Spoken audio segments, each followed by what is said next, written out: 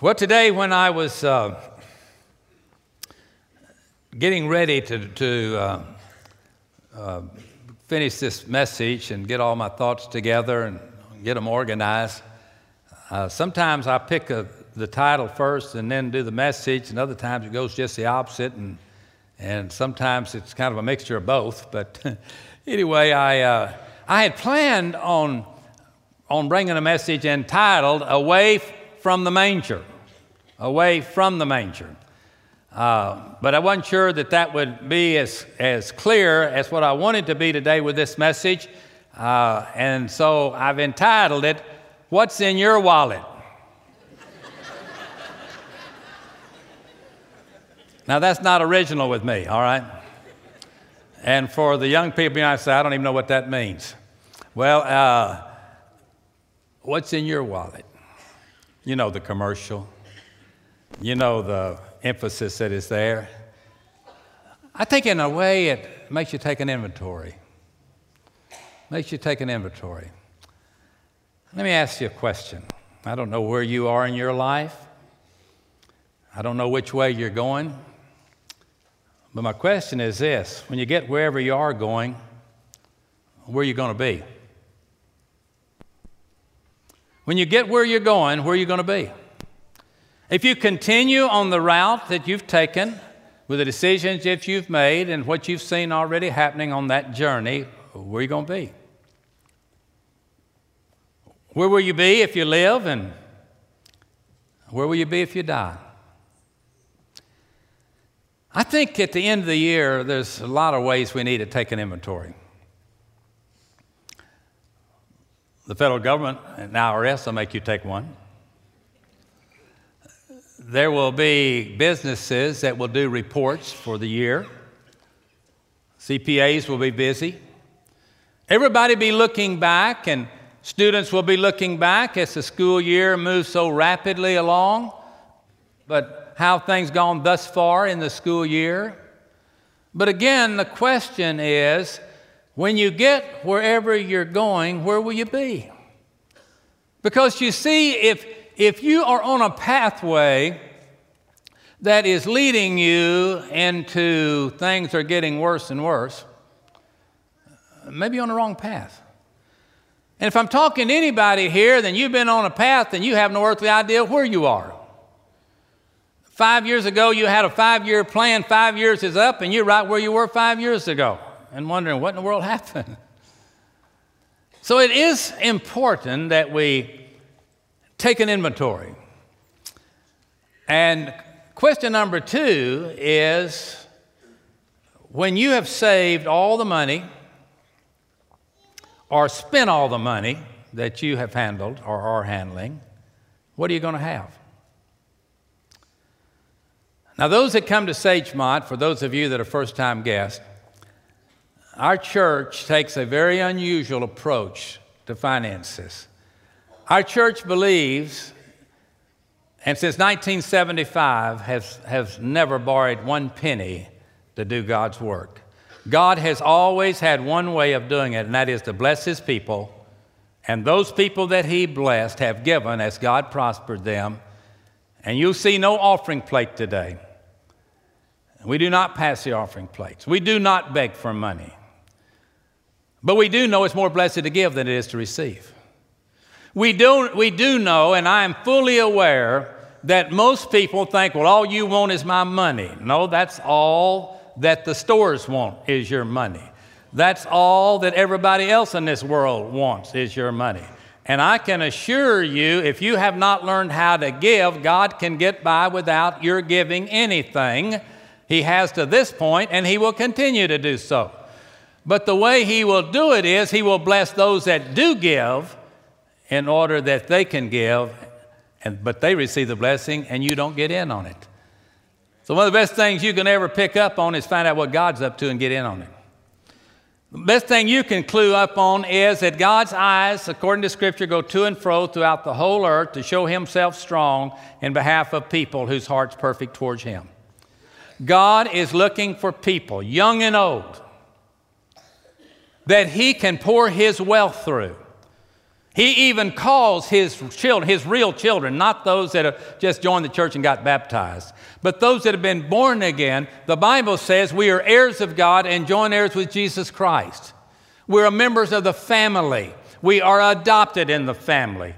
He cannot disown us. We are adopted. He chooses that. But by the same token, when God finds a people whose heart is perfect towards Him, the Scripture also says He will open the windows of heaven and pour out a blessing that there will not be room enough to receive. But when that happens, the temptation always comes to revert back to how it was before Jesus really took over your life. And you become a taker again instead of a giver. The people that are unhappy at Christmas time are the takers. I don't care whether it's seeing you take their parking place that they wanted to get before you got it or got your place in line. I don't know what it is, but these people are miserable all the time. Every time they see somebody else gets blessed, they get miserable. And the bad thing about it is it's been going on for 30 years and hadn't gotten any better, but they're going to stay the course. But the Lord looks at us from different eyes. Do you keep up with the news? Hope you do. Did you hear what happened this week? Does the name Mark Zuckerberg mean anything to anybody that's here? Well, if you know anything about Facebook, he's the man responsible. If you kept up with the news this week, he and his wife's name have been on the news. His wife's name is Priscilla Chan. And this man made a commitment this week that he was joining with two other people you may have heard of. One of them's name is Bill Gates. And Bill Gates is pretty well known to have quite a bit of money. Well, Mark only has $49 billion. His assets are only $49 billion.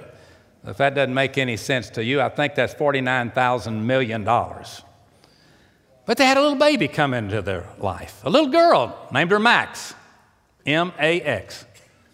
Probably unusual, but anyway. Now this man and his wife have announced that they're going to join with not only Bill Gates, but a man named Warren Buffett. And you may know Warren Buffett. If you've ever eaten a Dairy Queen cone, you know that you have helped Warren Buffett get another billion or whatever, okay? But now these three men, none of which claim to be born-again, evangelical, mission-minded Christians. That's not a reflection on their character. I'm just telling you, that's not their deal. Their charity is to make the world a better place. So they're giving billions of dollars to make the world a better place. And as he announced that he was going to be giving 99% of his wealth, he and his wife, to make the world a better place for Max to grow up in. I want to quote him. My aim is to advance human potential and promote equality for all children in the next generation. Now, you'll have to kind of ingest that, maybe. To advance human potential and promote equality for all children in the next generation. Have you noticed how everybody wants everybody to be equal? Let me ask you a question. What would sports be like if everybody had to be equal? What if we got a sports game and the other team scores first? You can't score again until we get our 7 points, okay? I mean, would you sit there and pay $150 a ticket to watch that kind of sports? That's basketball game, you know, say, hold up, you've got 2-point lead, stop here, take the ball again. We're going to give you 2 free throws because we believe in equality. Have you ever thought what the world would be like if really we get on this equality, let's everybody be equal. Let's everybody live on the same street, the same price house, eat the same food, do everything. It's just all be alike. You know, the Bible says quite the opposite. It says we're all one of a kind. We're all different. We're not supposed to be equal. We're all heirs of God and joint heirs with Jesus if we're born-again believers. But God doesn't want us to be equal. He wants to be who He created us to be. And well, listen to this. This sounds spiritual when I read it to you. Here's what He said. I'm quoting Him verbatim. I want to further the mission of advancing human potential and equality. That sounds so good until you look at it. You know what? People give what they have to what they want. Everybody does with whatever they have, whatever they want to do. Now, the problem is that most people do the wrong thing with it. Most people, the first thing they do when they get something is give it back to somebody else who wants to get it from everybody else. For instance, if they win the lottery, they go buy a bunch of lottery tickets with it. If they win at the tables in Vegas, they stay at the table till they lose it all again. They go around and everything they do, I'm just going to keep spending money. Here's what everybody does. They take all their credit cards and they hear somebody say, you need to combine all your credit and put it on one card with the lowest interest rate. And that way you'll save so much. No, they won't. They'll put everything they got on one credit card and maximize the cards another time. So not only do they have it all on their one card, but they have it on the other 6 again because they can finally borrow again. That's the world. And most people are victims of it. But you know what God says? God says, listen, I got plenty of money. I own the cattle on 1,000 hills. I own the hills they graze on. There's not a leaf falls to the ground without my notice. Nothing's too hard for me. And I will take care of my children. But my eyes are looking for a people whose heart's perfect towards me. Now, what was God's heart like? For God so loved the world, he did what? He gave. Last Wednesday night, I taught our folks, I said, and we practice, okay? So we can use it on some of you that weren't there to be in on our practice session. But I'll let you in on the secret, okay? I said, I want to teach you how to give the Christmas story at your class party or school party, your corporate party, your house party. So you can tell the Christmas story in 5 seconds before you eat the turkey. Just say, before you lead in prayer, I would like to share the Christmas story. Where they're wanting you to go to Luke chapter 2 and start reading, I say, no, I want to do it in 5 seconds. You ready to learn this so you can catch up with the Wednesday night crowd? For God so loved the world, he gave his only begotten Son. We did it in less than 5 seconds that time. That's a Christmas story, right? Yes, Jesus is the reason for the season. God loved the world so much, he gave his only begotten Son. He gave. There's nothing like giving. But for us, we refuse to give our time. We've refused to give our talents. We've refused to give our substance. Many Christians believe that being a Christian means I want to find who's got the key to get into heaven and staying out of hell. That's what I'm looking for. All I want to know that my name is Jimmy and it's written in the book. So where's that prayer? And I'm going to start out, get my name in the book, and then I want to get everything else I can get until I die. You know what? You didn't understand what you were getting into. When you become a Christian, you're no longer your own. You're bought with a price. When you become a Christian, when I become a Christian, I have become a child of God, to a heavenly Father that all authority is given to in heaven and in earth.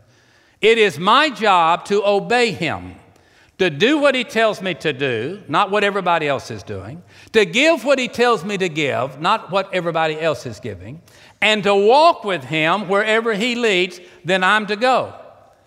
Now, if I will do that, the Lord has promised me, I will not withhold any good thing from you.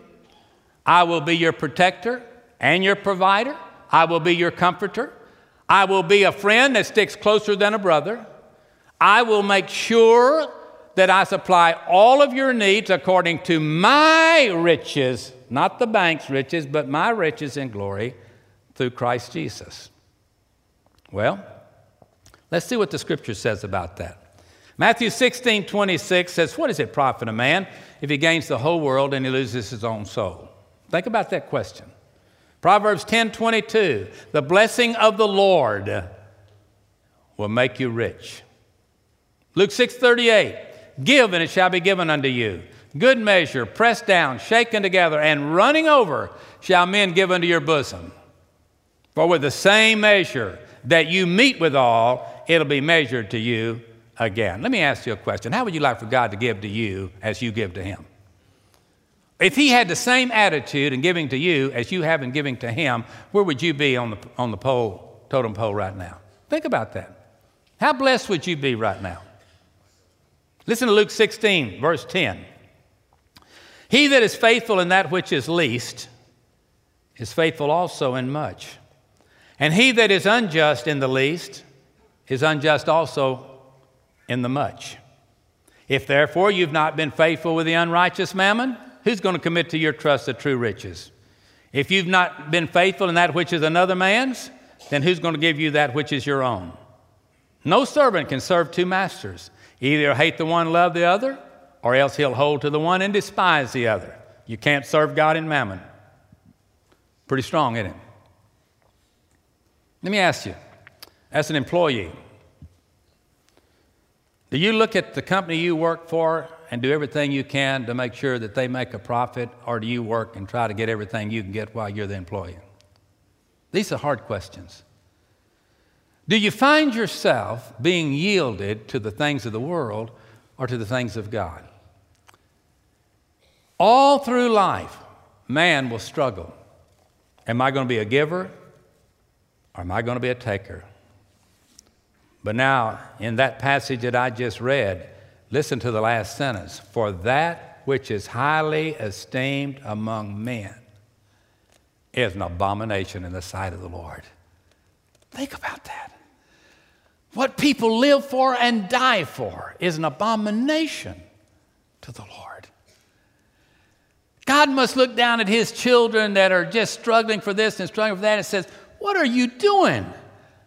Don't you understand that I'm your Father? And I will give you the desires of your heart if your desires are to glorify me and you want me to look good through your life and what you do, I will do so. But for so many of us, it's just the opposite.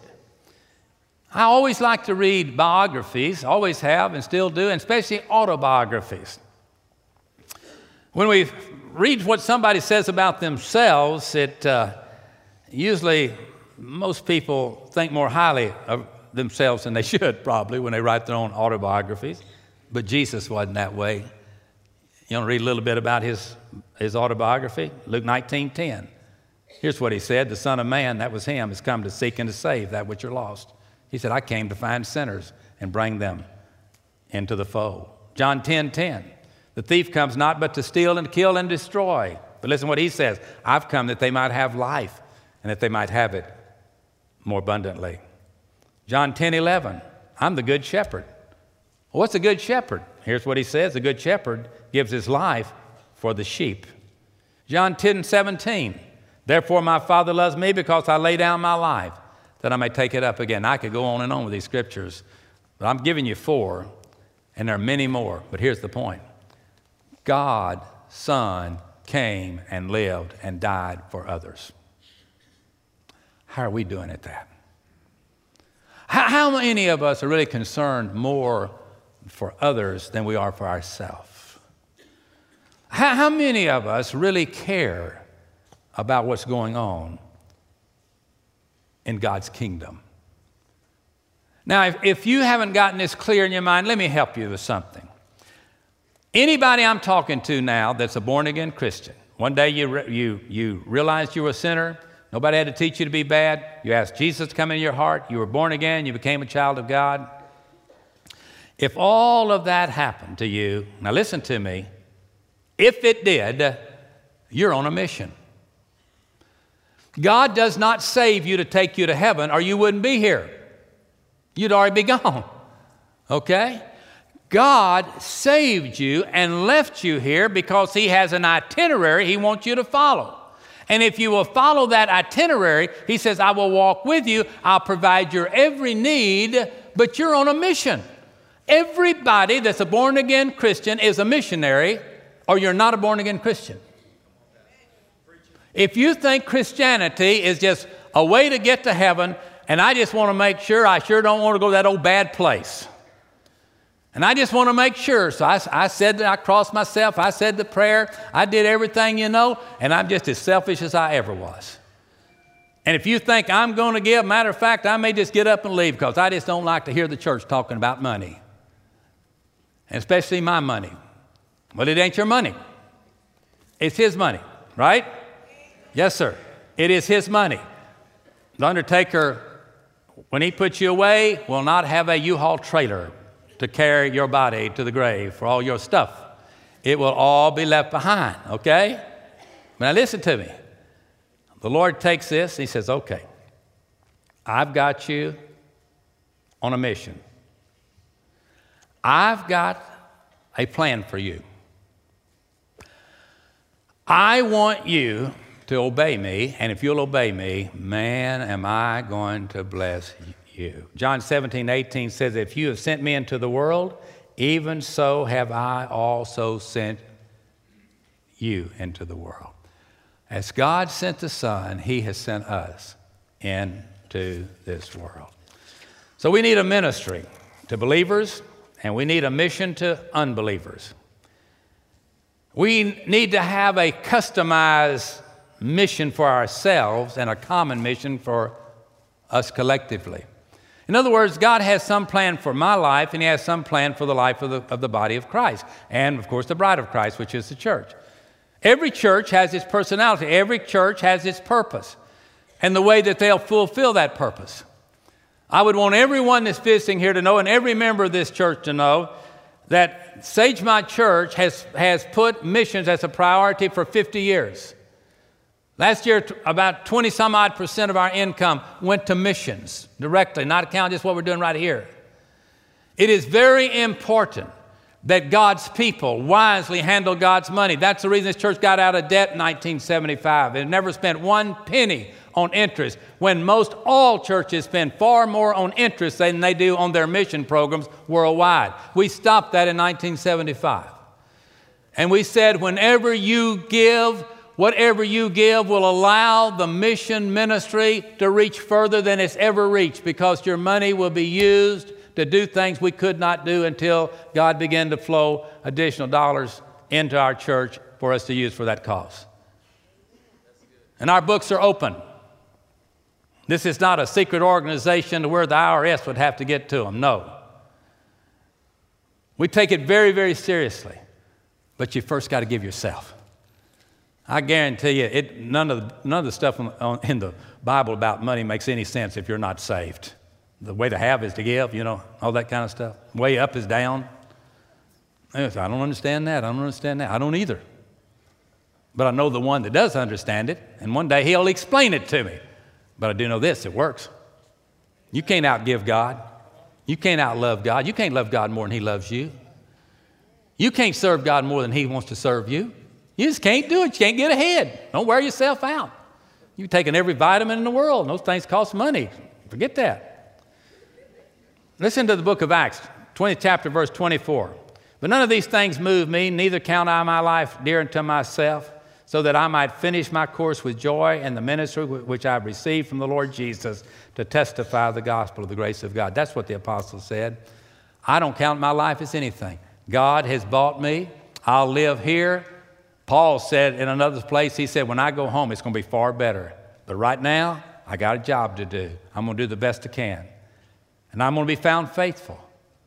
I'm going to fight a good fight. I'm going to finish the course, and I'm going to keep the faith. But henceforth, there's a crown of righteousness which the Lord shall give me in that day. But not to me only, he said, but to all of those that love His appearing. How sweet it is, folks, when you see that horrible news about what happened to the stock market, what happened to here, what's going on in Europe, what's the price of silver, what's the price of oil. Before you jump out of the window, would you just understand God will take care of you if you will trust Him. Maybe we need to simplify our life. Isn't it funny how we like to leave our nice houses and go camp and sleep in a tent? Flip eggs and let them fall on the ground and all that kind of stuff. Man, I was camping out this week. We were just having a ball. We really, really, really had a good time. No, God will take care of His children. But listen to me. When God calls you, number one, He calls us to salvation, Romans 10:13. Whoever shall call upon the name of the Lord will be saved. In John 3:7, marvel not, I say to you, you must be born again. First call, get saved. Acknowledge you're a sinner, you're lost in sin, and come to the Father through the Son, Jesus Christ. That's what that says. Then he sends us to share the gospel. From the moment of our salvation, we're to go wherever he leads and to follow him. Let me give an example. Everybody that's in this service right now that attended this church 50 years ago when it began, for the first 2 or 3 years, there was a young man that was the #1 drug user in Dobie High School. His name was John Niskevitz. John Niskevitz lived right down the street from this church. This young man had a very difficult time growing up, and when drugs were not anything close to what they are now, John got involved in drugs. And we didn't have a student ministry at our church. We were just getting started. Nobody had any teenagers. We had some babies, but we didn't have any teenagers. But we began to try to reach out. And John Niskevitz came to this church one day, and he felt loved. He didn't understand. He had all kinds of questions, but he felt loved. And he kept coming, kept coming, kept coming. And after many, many months, he gave his heart to Jesus Christ.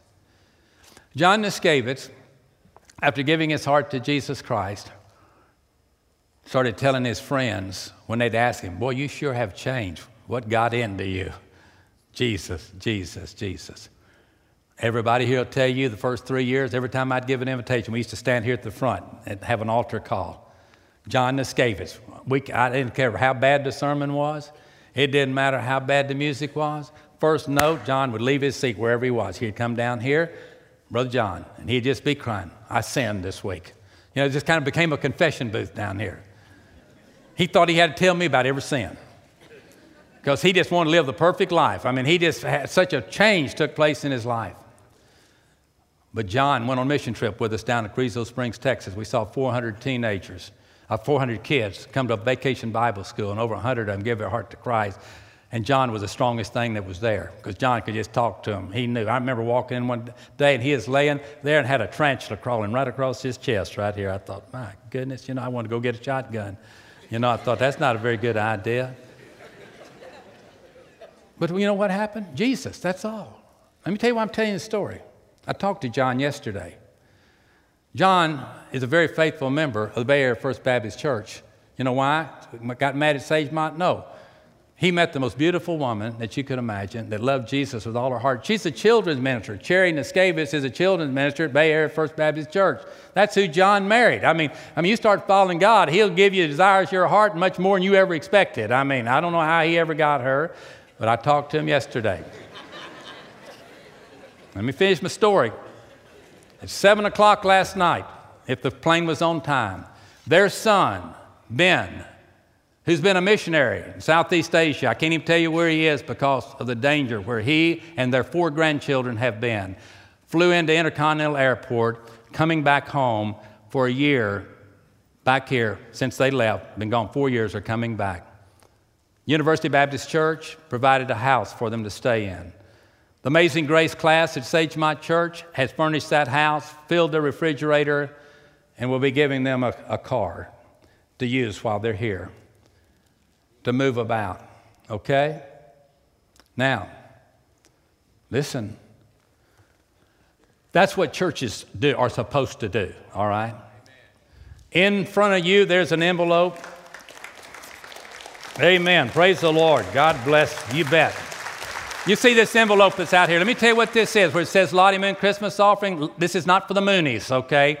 Lottie Moon was a 4-foot, 4-inch little missionary that changed a continent for Christ. We've named the missionary offering after her.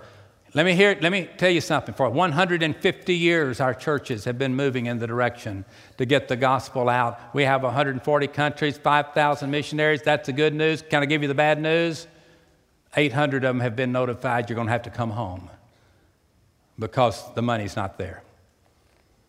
$22 million lacking this year in our mission budget. Why? The church has quit giving to get the gospel out, and we just give for humanitarian causes. But folks, if they don't get to Jesus, it doesn't matter what they eat and how they dress and how they live and how healthy their body. We've got to get the gospel out. This couple is doing that. We're able to help. Many of you went last year, and if any of you want to go this year, our church spent $300,000 last year sending our own members out to join with these full-time missionaries to just tell people about Jesus. That's what the gospel is. Giving, giving. What's in your wallet? Say, well, not much. Well, what's in your body? Well, it's not much better. About to wear out. Some can pray, some can serve, and some can give. But ever since God has laid this on my heart, I find money every day now. I only found one dime, all the rest of them been pennies. Found a brand new one yesterday. All the rest of them looked like Baptists have had on to them a while. They were bent and everything else from holding on. But listen to me. In God we trust, in God we trust, in God we trust. You know what, folks? If God's people, which are called by God's name, will ever humble themselves and pray and see God's face and turn from their wicked ways and start following Jesus, we can change this world. It isn't going to be by might or by power. It's going to be by His Spirit.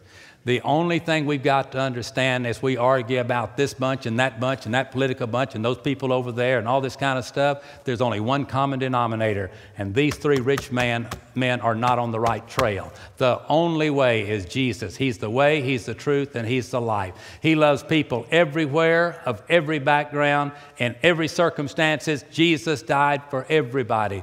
But we must ask, what's in my heart? What's in my wallet? What's in my future? What am I going to do? And the Lord has said, if you'll take up your cross and follow me, I will make you fishers of men. That doesn't mean males. It means mankind. I want to use you at home in Jerusalem or in the state Judea, Samaria, the nation, or the uttermost part of the earth. There's not a single one of us that are here this morning that God does not want to use. He doesn't want us to be His defense attorney. He doesn't want us to be the prosecutor. What He wants us to do is to be the evidence that God changes lives. And one of the absolute, indisputable evidences is you become a giver instead of a taker.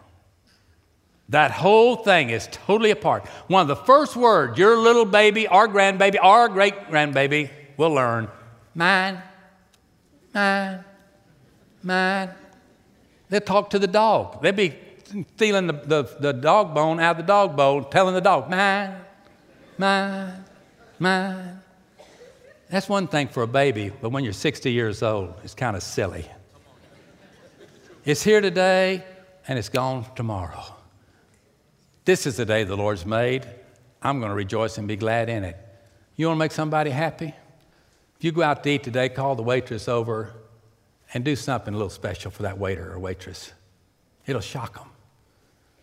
The worst day, according to waiters and waitresses that I have met, the worst tipping crowd is noon in a restaurant in Houston, Texas, when the church people come and demand everything from the salad dressing. I asked for this kind of gravy. I want it white and you gave it brown. I want it rare. You brought it medium. Man, then they hold their hands and they pray. And then they're meaner after they pray when they bring the food and when they order the food. And then we wonder, now God, why don't you bless your little children? We're so sweet. Aren't we cute? No, we're not. We're liars, stingy, selfish, unless we're right with God. Give a word, a look, and a touch. Take this envelope. I just challenge you, just put it in your pocket, and if you're going to throw it away, hold it for about 5 hours this afternoon before you throw it away. And then just go over and say, not me. I still got some money left on my MasterCard that I can use at the What's Happening Now store. And I don't have a need of anything other than I just love to maximize my credit cards. No, folks. What's in your wallet? Let me put it this way. What's in your heart? You know what the wallet of a Christian is? Right there. Right there. I'm going to close with this. This is one of this week's miracles for me personally. I read, when I was working on this message, I read a quote by C.S. Lewis. And it just knocked me over. I mean, it said just what I wanted to say to you this morning. And I made a mistake. I put it on my desk. Now, you'd have to come see my desk while you would see that is a mistake. Because about 6 hours later, I still had not found that quote. But Mike Woodard, who's probably here right now, and I haven't talked to Mike, out of the blue, sent his pastor an email. I pulled it up. Guess what the email was? Exactly what I'd been looking for all morning. Could I read it to you and we'll go home?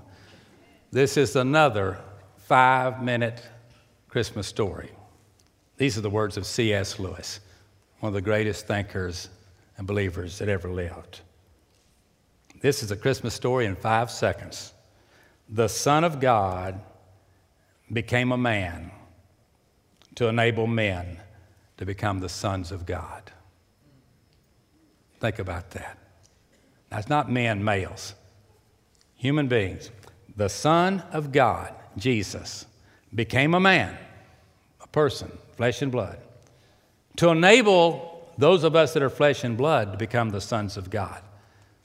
For those of you taking notes, I'll say it like he said it. The Son of God became a man to enable men to become the sons of God. Great, great line. Great truth. Great thought. So I want us to go away from here today. If you've never given the Lord your life, He doesn't want another thing you've got. He doesn't need your talent. He doesn't need your money. He doesn't need anything else you have until He can get your soul to live with Him forever. Starts here, but it goes forever and ever and ever.